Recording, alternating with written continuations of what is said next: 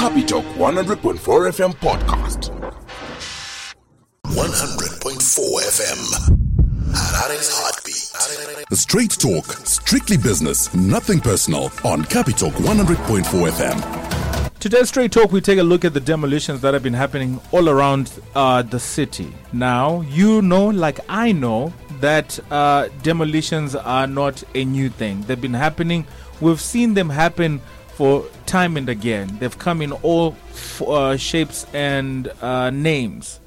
They've been called this, they've been called that, and lately they have no name, but they definitely have been happening. To help us have this conversation, to take a look at what these demolitions mean, what the demolition law says, how the citizens are affected, we have two gentlemen in the studio with us. We've got Mr. James Mazimba, who is the Harare City Council and is the acting Chief Development Control Officer. And of course, we've got our favorite, who's also a friend to the show, Mr. Ruben Akili, who's the Acting Director of the Combined Harare Residents Association. Gentlemen, welcome. And thank you for joining us this morning. Thank you. Thank you. So let's get straight into it. We are seeing a lot of demolitions happen. And now, before I put anything or before I put any questions towards it, what's been the state of the city when it comes to demolitions? Mr. Akili. Thank you so much. I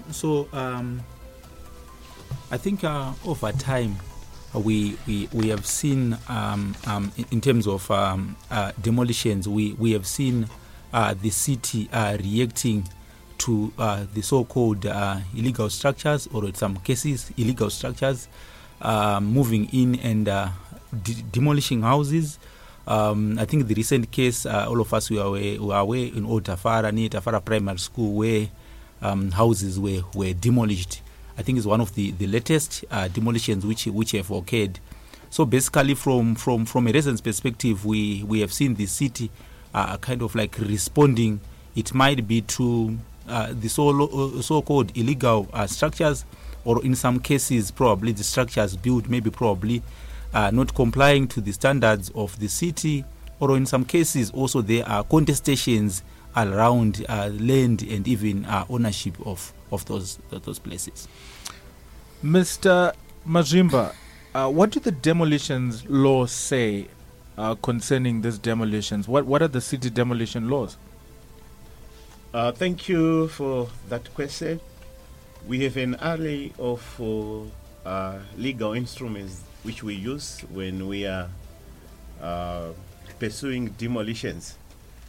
In terms of the Urban Councils Act, Clause 18, Subclause 2, it talks about demolitions on council land. When one has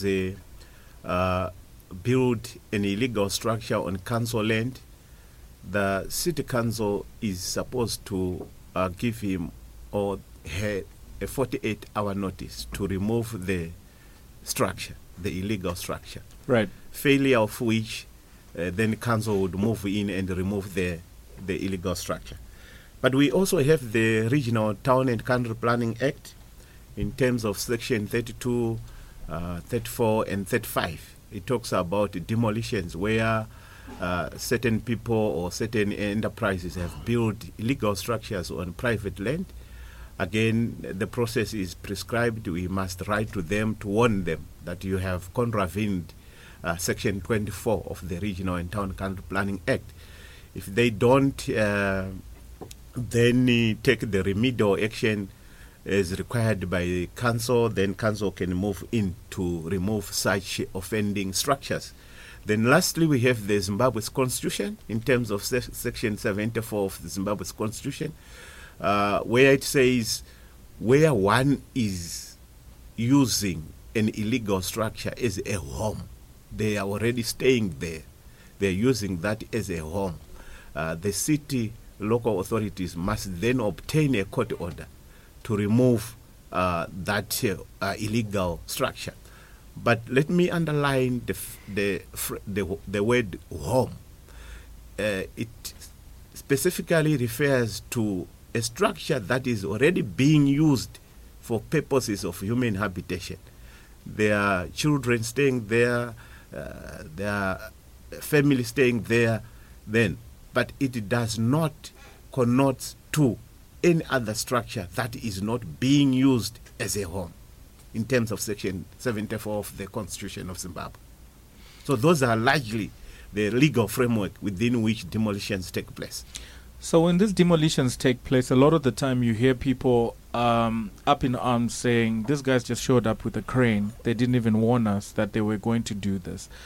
How effective are who delivers the warnings, and are they actually is it efficiently executed? Certainly, my development control inspectors does the delivery of the notices. Right. Be it 48-hour notice, or we are pursuing demolitions in terms of Section 35 of the Regional Town Country Planning Act. But Mr. Majimba, 48 hours is not enough to give someone a warning to find a new place to stay, especially when you've underlined the word home. They were using this as a home. So what's the longest time frame you give this warning so that people can be ready to vacate the premise? Right. Remember, these are provisions of the law. Right. We are simply pursuing what the law says. But again, let me emphasize that where one is using a structure as a home, we don't issue 48-hour notice. Yes, we issue 48-hour notice, but after they fail to respond, we then have to obtain a court order where one is using a structure as a home. But where one is in the process of building a structure which is not yet completed, which is not yet being used for habitation, after 48 hours, if they fail to take the necessary action, in terms of Clause 18, subsection 2 of the Urban Councils Act, is actuated by statutory instrument 109 of 1979. If they fail to heed that advice from council, that's when council can then move in and remove the offending structure. Mr. Majimba, let's step away from the legal aspect for a second. Mm-hmm. And I know obviously that's what you have to protect. Mm-hmm. But let's talk about just from a human level, or from a practical level. Mm-hmm. Obviously 48 hours is not enough time for someone to find somewhere else to live. Is this something that we are fighting for from the inside to say, because you can't have laws that you put in place and you say, we send it out and we say 48 hours, but we usually give you longer than that? Because then that means that the initial law that we're dealing with here actually doesn't really matter, or doesn't hold any weight. Are we fighting to get a better process going to ensure that people can be asked to vacate their primary homes, for a lot of them, in reasonable time and find other places to live? Remember, I need to keep emphasizing that the structures that are removed through 48-hour notice are structures that are not homes, structures that are not being used as homes. And I need to emphasize on that one. Where a structure is being used as a home, we don't remove them in 48 hours because, one, we have to procure a court order. And that court order entails that the offender comes to court to defend their actions, why they have built an illegal structure. So in the case of, let's say, in the case of these demolitions, or any of the other demolitions that we've seen happen in this city, are you saying that there was never a time where someone's home was demolished because they had built their structure in the wrong place, from as early as Murambachina to any other demolition that's happened in the city? They have been demolished after successfully completing the legal process. Like the case in Mavuko in Tafara, which my colleague spoke about. If you go there was a systematic way of how the demolitions were taking place, where we realized on the ground that the structure is already being used for habitation. That structure was spared because we can't break the law. The law says where one is using a structure as a home, which is illegal, you have to procure a court order. And we are now in the process of procuring a court order to remove those structures that were left because there were human beings staying there. But those structures which did not constitute a home were duly removed in terms of that provision. The question is always, where was the council when these people were starting to build? Because it's not just removing people from homes. It's also the investment that people have placed, their hard-earned money, especially in this environment where the economy is not that friendly. Yeah. It's also the investment that was placed into. That's what people then think about more, because you can tell that people put money in there. So why is it the council only comes after but doesn't stop the actual building to actually happen? Thank you very much. I'm happy that question does not just require the city council to take a proactive action. It requires everybody, civil society, in terms of education. They got to educate members, Harare residents. Of course, city council must play a leading role. Media and everybody else, and the residents as well. I'm happy you spoke about investment, and I'm sure everyone who is investing, the first question they must ask themselves is there security of investment in the kind of investment that they are pursuing? Because you can't just invest money without that assurance, without that surety. Where is the security of investment? And in this case, this is real estate development. You got to have proof of ownership. You got to have some kind of tenure, ownership, clarity on those issues. I mean, you can't just be told by someone that I've given you a piece of land and you proceed and begin to develop. Where are you getting that assurance in terms of the law? Why can't you go to City of Harare and say, I have obtained a piece of land, I want to develop that piece of land. What do your law says about this development? Because you want to secure your investment. You want to protect your investment. So it then is a cross-cutting question that must be answered by all of us. Of course, the City Council must ensure that as soon as there are some developments that are taking place, they must move on site, in particular my section. But I wanted to admit here that sometimes it's not the case. Sometimes we get there too late, and there are a number of reasons. Of course, one of it is capacitation.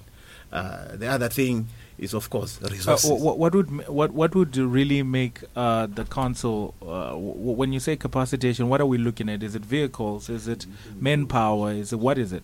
Largely it's vehicles, inspection vehicles, because then my inspectors must be moving around all the suburbs, checking on whatever developments is taking place for them then to... And what we have done now, because we realized we are incapacitated, we have then alerted the resident that if you see any development which is suspicious, and I know most of the residents have my phone, they phone me or one of my development control inspectors, then we move on site.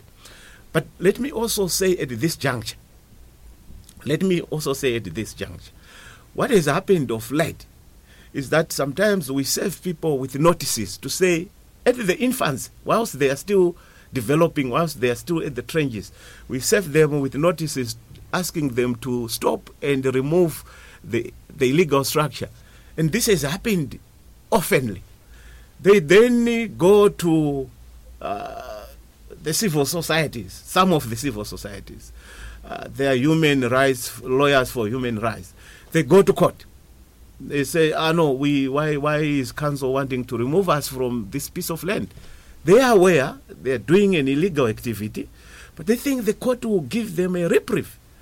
We go to court, we argue our way, and they lose the case, obviously, because there's no court that is going to sanction illegality. There's no court that is going to sanitize illegal developments. They lose the case. And whilst we are in court, the court process takes long. It can take a month, 2 months. But whilst we are pursuing the court process, which they have initiated, they are busy building. A double story even. Because they think in terms of Section 74, once I complete this house, it's now a home. Mm-hmm. And I'm putting the council in a tight corner. They can't just come with their bulldozer and demolish it. These are scenarios that we are being confronted with on a weekly and daily basis. Now, if you just joined us, well, taking a look at demolitions. Now, in studio, we've got Mr. James Mazimba, who is Harare City Council, who's from Harare City Council, who's the acting Chief Development Control Officer, and of course, Mr. Ruben Akili, who's the acting Director of Combined Harare Residents Association. Now, Mr. Akili, how have these demolitions affected the residents? Thank you. I think before I go into that question, I think I might want to respond because we are part of the civil society, which he is mentioning. Yeah. I think what is very, very important to understand in this context, number one, it is very, very important to understand that, in fact, that was going to be my presentation this morning. Failure to adhere to constitutionalism. I think this is one of the major challenges we have, not only as a city or as a local authority, but probably as a whole. Because when you look at the Constitution itself, if you read Section 2, it says that anything that is inconsistent with the provisions of the Constitution or any practice is now in void to the extent of its inconsistency. That's number one, isn't it? So, when you look at that, you have got some provisions which calls for openness, transparency. So when you're talking about demolitions in this case, right, we are saying that when they are effected, number one, they need to be transparent, number one. But also you look at Section 62 of the Constitution, which speaks to the right to administrative justice. I think Mr. He tried to highlight it with the 48-hour notice. But when you look at the 48-hour notice, is it sufficient to protect the right to administrative justice? You know, the 48-hour notice. When you look even in some of the provisions which he was mentioning, to say probably they will not go there, and then because of lack of incapacitation, as he was highlighting, right? And then such letters are not saved, the building is constructed, and probably a demolition comes. Okay, so to a resident, a human right has been violated, whether they are incapacitated or not. You see where I'm coming from. I think we need also to take note of that, so that at the end of the day, we don't seem to be running battles with the local authority. But also on the other end, we as a resident association, when we have worked with communities, I think one of the challenges we have faced is also the issue around like when you talked about the Section 74, right? Section 74, which then speaks to the right to have a court order. I want to speak on the court order. To us, a court order is very, very important. You know the reason why? I think I talked about it on this radio last time, to say when we have a court order, it will then unravel corrupt practices. Because some of these people, they just go there. Some of the people, they are also, it's more of like a system. We have seen people invading land, regularized, because the same Regional Town Planning Act which Mr. Mazimba is talking about, it has a provision for regularizing. Yeah. So when we invade, for an example, and then we then start to push for what? For regularization. And then in the process, those who would have connected with the people, probably some of them in the council, and some of them land barons, whatever, and then they benefit in the process. So I think we need to understand that, so that at the end of the day, we need to balance this conversation. Because some people, I've seen people invading land, some a court order is not obtained, and then at the end of the day, the land is regularized, and then they stay. Right? So this then gives you and I an opportunity to say, when you are regularized, us also we can also be what? Regularized. Yeah. We go and invade. Because there's that provision. So that provision, I think it's in section 47 or 47 of the region. It's open to abuse and manipulation, especially those who have got who are internal in the city of Harare, because they know even some open spaces which are open to build houses, and then the invaders will then come, and then when they come, and then it said, okay, that land was meant for housing. Let it be regularized. But in the process, there are underhand dealings that are happening. So I think we need to understand that. But also answering to your question now to say, how has been the resident affected? You talked about investment.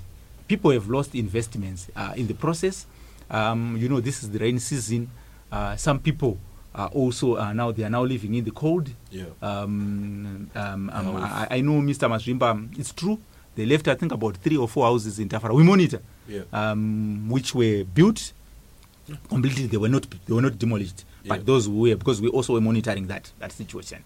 But also some of the people, because their shacks, were kind of like covered with plastics and whatever. Maybe probably in the municipal police or those who are effecting the demolitions, when they see probably that's it might not be. So what he can say home to, according to him, and one can say a home, it might be differ. So at the end of the day, some people also end up being affected in the process. Absolutely. I'm going to let Mr. Mazimba respond because I think that's what's important here. And in addition to your response, maybe you could also just address whether there have been any cases that have then been stopped because of due process.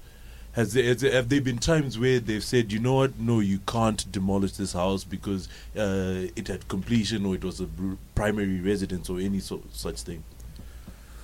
Unfortunately, I don't have an example of that case where we have been stopped to proceed with demolition for one reason or the other. But like you said, I need to respond to these critical issues that my brother have just raised. One of it connotes to human rights of those invaders, those transgressors.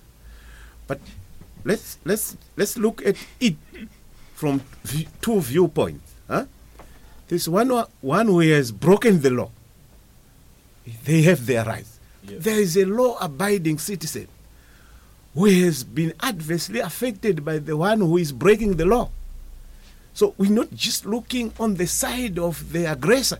We're also looking on the side of those that have been affected by the aggressor's actions. When they come to us and complain, we got to strike a balance in terms of the law.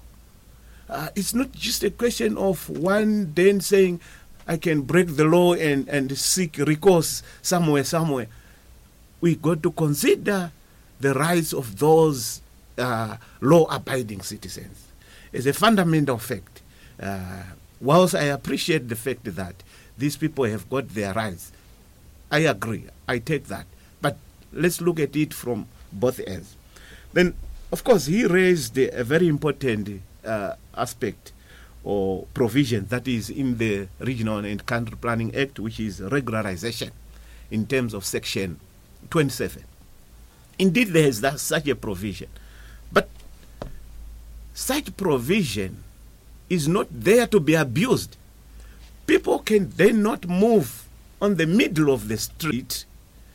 If I can give the worst case scenario example, and say, because I have already settled on the middle of the street, come and regularize me.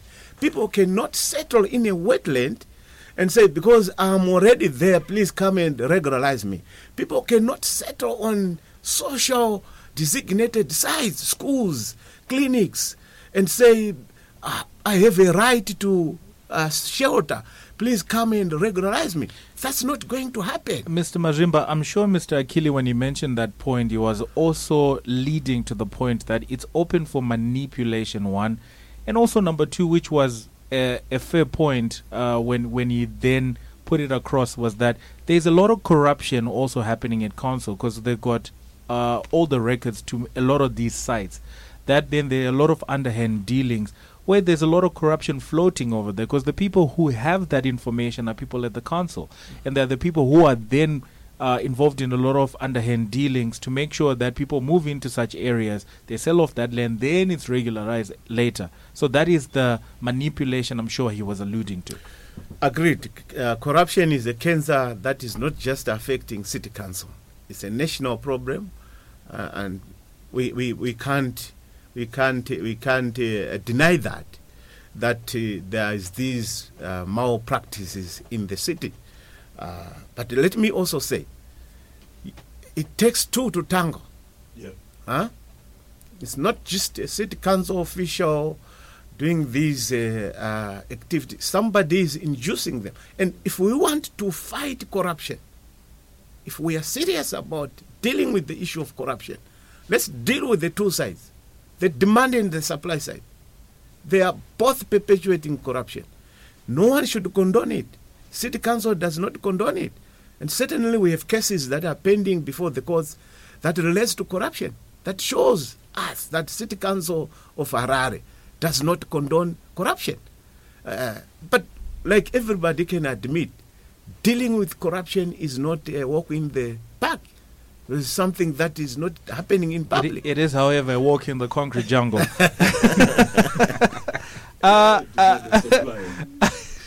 The economics of corruption. If you just joined us, we're taking a look at the demolitions that have been happening all across the city. We're opening our phone lines now on 0719 100 404 or 0772 269 241 or 0772 269 229. Drop us a call and let us know if you want to weigh in on any of the points that the gentlemen in the studio are making. I'm about to give them one last round for them to make their final points before they give their final remarks. Mr. Akilo, over to you.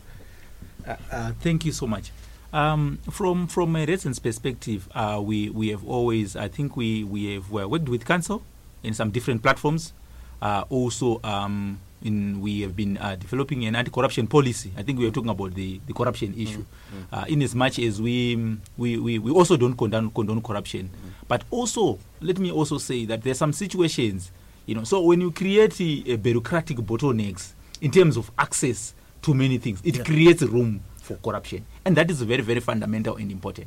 So we are calling for some of these bureaucratic bottlenecks to be cracked, because those are some of the issues. I talk of the housing waiting lists for council, for example. Yes, but if you can just list some of those bureaucratic processes or bureaucratic practices that needs to be cracked, so that we know which ones they are. Yeah. So what I wanted to say, the housing waiting list, for an example. You are on the housing waiting list. In fact, I got on the housing waiting list when I was in 1996 when I worked for Rufaro Marketing. That time, I'm also on that list. Yeah. So you could. I might be on number 2 million.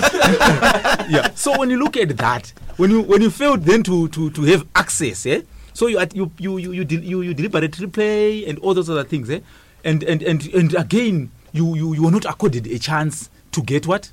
To get access to the land or access to housing.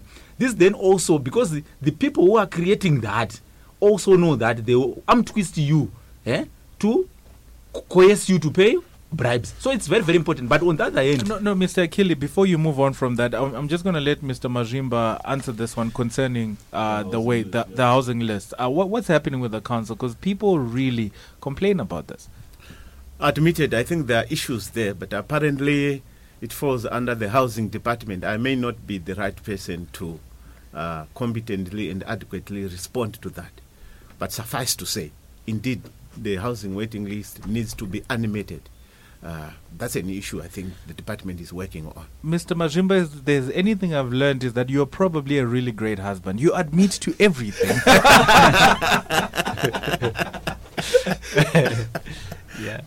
Yeah. So the issue of the housing waiting is very, very important. Like I think you heard the mayor last time talking that there is no ERP, the Enterprise Resource Platform for the local authority.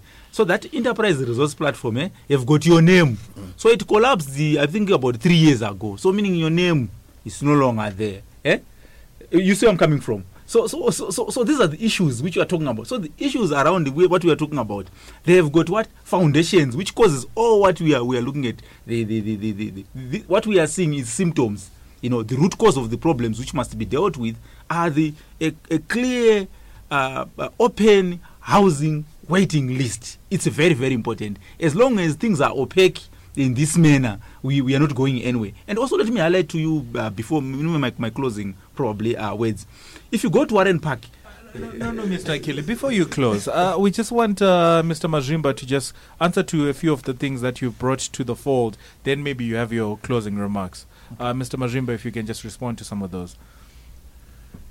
Yeah. You see, let me answer to some of those issues in this way. Harare has outgrown the size of population that is currently having in terms of these social services.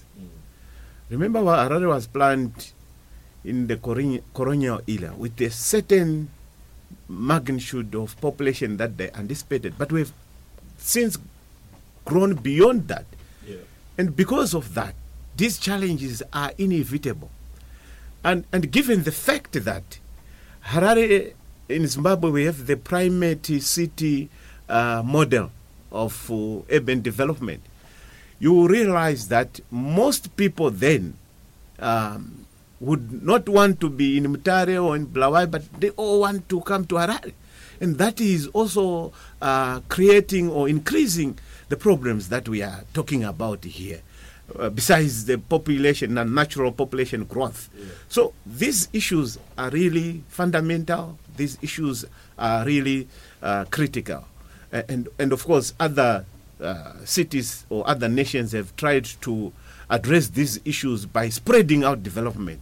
I'm happy there's devolution now in our nation. This is an attempt to decentralize resources, to decentralize these opportunities to various areas. But yes, these are issues which we cannot run away from. These are real issues. We are meeting them on a daily basis. How many foreigners do we have, for example, now? Possibly 3 times the size of foreigners we had in 1980. Why? Because Harare is very attractive to everyone. Everyone is attracted to Harare. They want to come to Harare. If someone was to ask me about what the conversation I had today would be, I would say I heard some very decent points on both sides of this conversation. However, there is still a problem. There's no question about the fact that people are still, being moved out. Whether it's because they're building where they're not supposed to be building, or because City of Harare is being unreasonable, there's an issue there. Yeah. And at some point, we need to start moving this conversation towards how can we make sure that these problems don't exist anymore. Okay. And again, we're going to give you another round of closing remarks in a minute or less. What do you think are the practical steps that we need to be taking to ensure that this becomes an issue that we don't talk about in 2025 or 2028? Thank you so much. From our view as a Residents Association, we believe that alignment of the Urban Councils Act and the Regional Town Planning Act with the Constitution can go a long way in ensuring that some of these things won't happen. Because what the manipulation issues, and also even following the law, because these ones, they will say we are using this law and people go to the courts and etc. So there is that need to ensure that our laws are aligned to the Constitution. That's number one. And then number two, I think one of the issue which people don't want to talk about, which we have done researches in Mbare, researches were done in other areas, it is the issue of politics. Partisan politics because when you look at housing has been used for political mobilization, for a long time, and vending. So you can actually see the trends around vending, the invasions at etc. All across all those, because the politician then cripples these men. These men, when they got instructions, they're already incapacitated. So the bureaucrats. Let me highlight to you, the bureaucrats at some points in time, they cannot act because of these politicians involved, in some of the issues. And some of the bureaucrats become also Trojan horses for the politicians. Mr. Kili, you only have 30 seconds left. Okay, I'm finishing. So it's very, very important. Even the other bureaucrats become Trojan horses of those politicians, and even doing the things which are illegal. So it's very, very important that we need to, our workers, Constitution again, Section 266 speaks to say, workers must... Yeah, go read it. That was Mr. Akili. Mr. Mazimba, you only have 1 minute. You are fast running out of time. We need to conclude. Thank you. Let's accept that our biggest challenge is land or space barons who are thriving on gullibility of innocent people and desperate people. Let's address that. Let's deal with that. Secondly, there has to be a consensus. We have to work together and say, what kind of a city do we want? Do we want a world-class city? how do we get that world-class city? Are we going to have a world-class city with the level of illegalities that are taking place? Is that the best way to achieve a world-class city? What kind of a city? We all aspire, we all desire to have the best city. But what is it that, what kind of a resident must we have in order for us to achieve a world-class city? What kind of planners? What kind of bureaucrats? These are very fundamental issues that we must begin to interrogate and say, this is what we want. How do we get to where we want? Then, of course, I want to say in concluding, we have realized that there are a lot of pseudo-planners that are carrying out activities of professional planners when they are not planners. And as a result, they are misleading these residents. They come up with a piece of paper, draw lines, and say, we have created stands here. And as a result, we need now to say, let the planning profession be registered so that we are able to prosecute, we are able to weed out these pseudo-planners, we are able even to ask the genuine planner, the professional planner, to account for their action, to say, why did you do this when you are supposed to do things this way? Mr. Majimba, your work is cut out for you. You know exactly what to do when you get to the office today. Put all these things in effect. Thank you. Look, thank you so much for joining us. We're taking a look at the demolitions. Now, helping me have this conversation are two gentlemen. They are all participating in a movie called Harare because they are both actors. Mr. James Majimba, who is the acting Chief Development Control Officer from the Harare City Council. And of course, Mr. Ruben Akil, who's also the acting Director for Harare Combined Residents Association. Gentlemen, I wish you well in this movie you're acting.